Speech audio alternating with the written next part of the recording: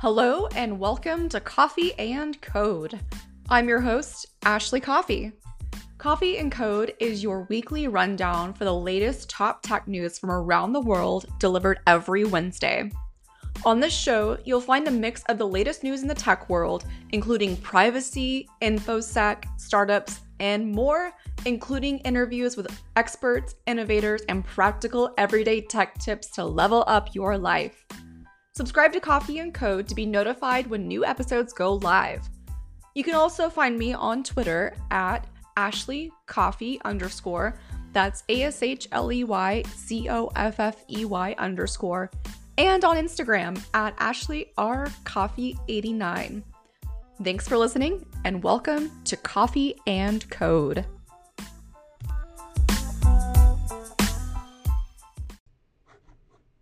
Today, I will be covering how PayPal is set to allow cryptocurrency buying, selling, and shopping on its network starting in early 2021.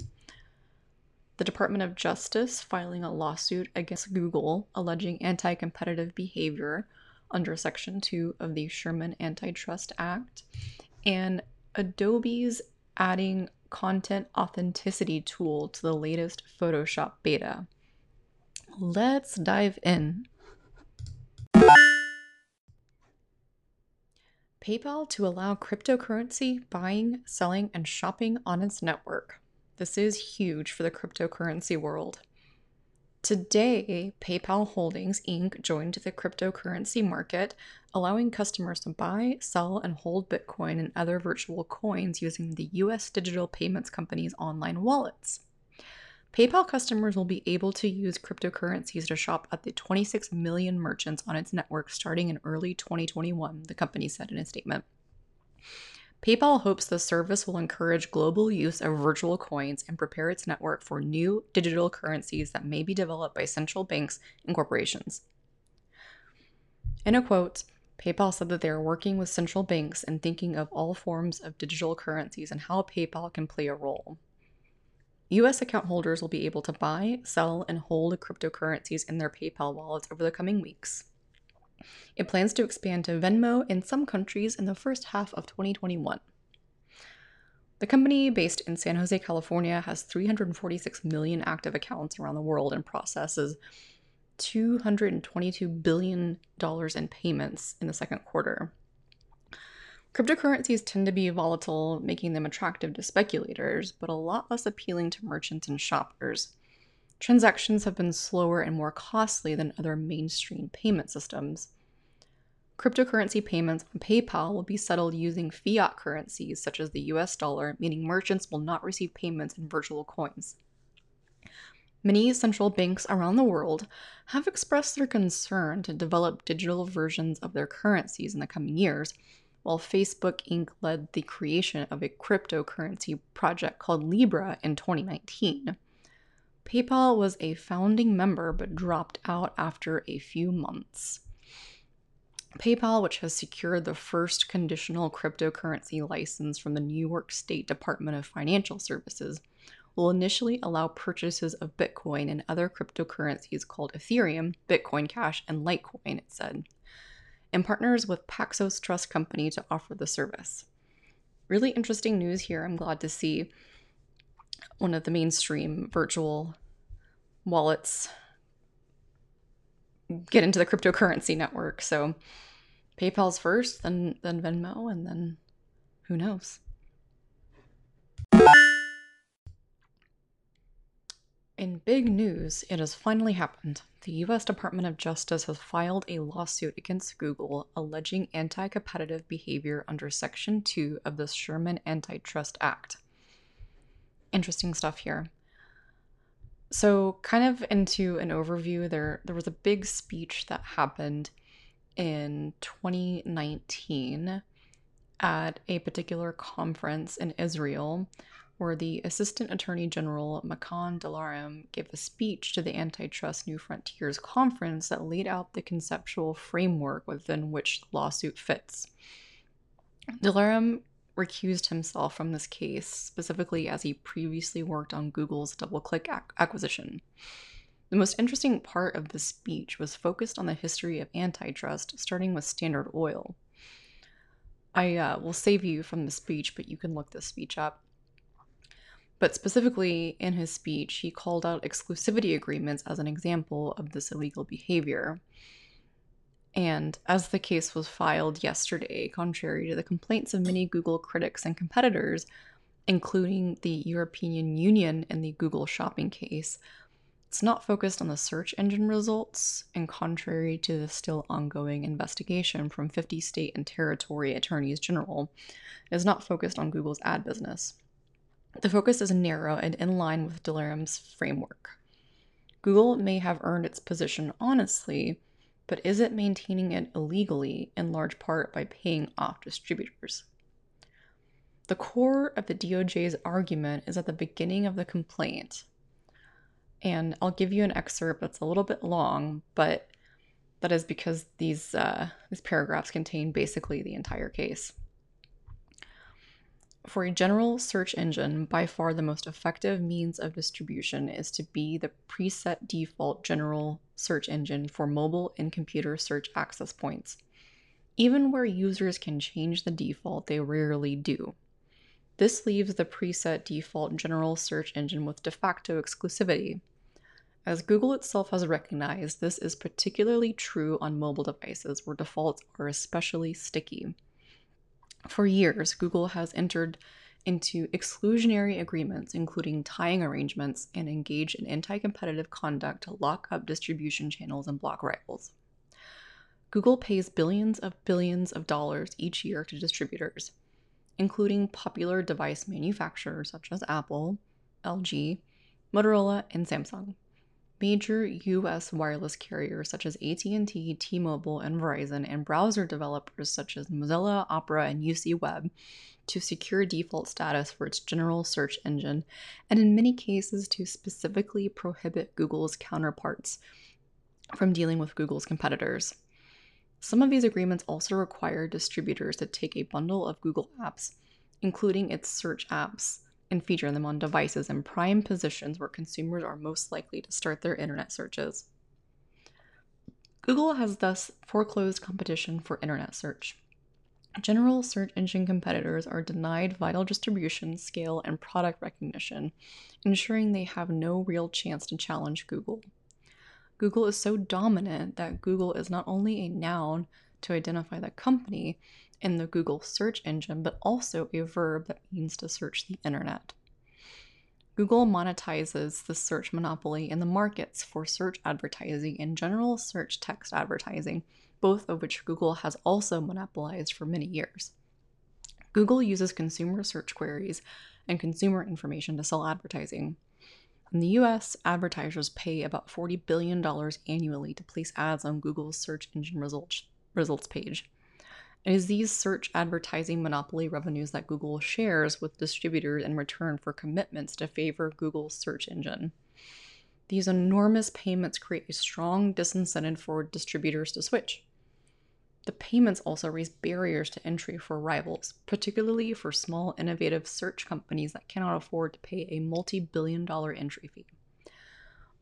Through these exclusionary payoffs and the other anti-competitive conduct described, Google has created continuous and self-reinforcing monopolies in multiple markets. Google's anti-competitive practices are especially pernicious because they deny rivals scale to compete effectively. General search services such as advertising and general search text advertising require complex algorithms that are constantly learning which organic results and ads best respond to user queries. The volume, variety, and velocity of data accelerates the automated learning of search and search advertising algorithms. When asked to name Google's biggest strength in search, Google's former CEO explained, "Scale is the key. We just have so much scale in terms of the data we bring to bear. By using distribution agreements to lock up scale for itself and deny it to others, Google unlawfully maintains its monopolies." The end. That was a lot, but that's pretty much the entire case here. And Google argues that this is deeply flawed, as they posted on their blog. And the Google founder, Larry Page, was very fond of saying competition is only a click away. So, a lot to unpack here, but in short, increased digitization leads to increased centralization. And unfortunately, too many antitrust focused critiques of tech have missed this essential difference. So, interested to see how this comes about. Yeah, a lot is going to unfold here in the next several months, but this is going to be a critical sentiment to keep in mind as this case unfolds. And if I had to bet on an outcome, I would bet on Google winning. Apple and everyone else are free to enter into whatever contracts they wish, and consumers are free to undo the defaults that flow from those contracts. So where's the harm? And Google, of course, wants the conversation to stop there. As long as the argument is a legal one or even an economic one, aggregators have powerful justifications for their dominance. That, though, is why the real question is a political one. Are we as a society comfortable with a few big companies having such an outsized role in our lives? If the answer is no, the ultimate answer will not be through the courts, but through new laws for a new era. Anti-aggregation, not antitrust.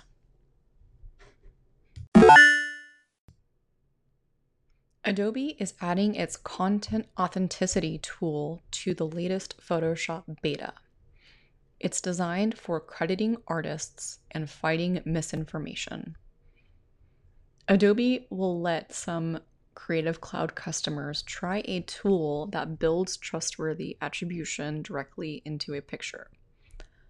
As a part of a bigger software update, Adobe is moving forward with the Content Authenticity Initiative, a system it proposed last year. The tool adds an extra panel to Photoshop, and using it attaches metadata that's supported by Adobe-owned art sharing site Behance. Adobe lays out exactly how the process works. The system lets users toggle 4 kinds of metadata: a picture thumbnail, the name of the person creating the image, some broad information about the types of edits that were made, and the original assets used to create the image. These are then cryptographically signed, so it'll be evident if anyone tampers with them. If the picture is uploaded to Behance, users can see all that information as a pop-up panel, or they can click through it to a dedicated website. The CAI panel is coming to, quote, select customers in Photoshop beta release over the next few weeks. Adobe's demonstration video that they showed during Adobe Max this week shows how helpful this system might be used. In one of the composite photos, original assets also use CAI. For instance, you can click through and see the full details for it as well, essentially giving artists a one-click attribution tool when they're building on other people's images. Adobe eventually wants lots of apps, websites, and even cameras to support the CAI, likely hoping to make it a de facto standard for image attribution. Interesting stuff, and for now though, Adobe is going to see how the option works within its own ecosystem. It's time for your weekly tech tip. So this is for iPhone users, and it's going to focus on the Measure app that's built into your device, your iOS device. So as long as you're updated to at least iOS 13, you should have the Measure app available. You can search your phone for it. It looks like a black icon with a kind of measuring outline on it. But this is great whenever you need to measure something, but you don't have access to a ruler. And this also uses augmented reality, which is pretty cool. So to use this, you open up the app, you move your phone around so it can get a grasp on the surface that you're about to start measuring. And from there, you can add certain points to be able to measure the width of a desk or the height of something.